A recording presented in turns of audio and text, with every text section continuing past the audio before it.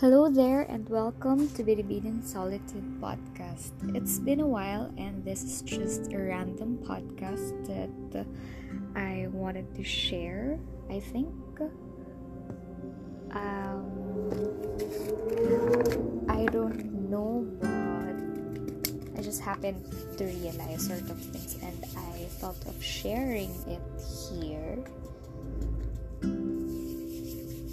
It's our holiday break and I'm pretty enjoying it because I don't have to check my phone. I am plainly using my laptop for work and I get to have enough time to stay and to look at things blankly.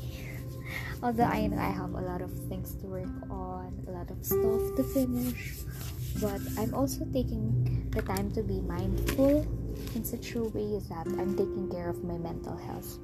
I think that sometimes we don't really have to be too critical with the way we think and with the way we handle things. I think sometimes we just really have to give ourselves all the time that we need to stop worrying or to stop doing things because it's part of our job or it's a requirement, but we just really have to relax and to enjoy the little things.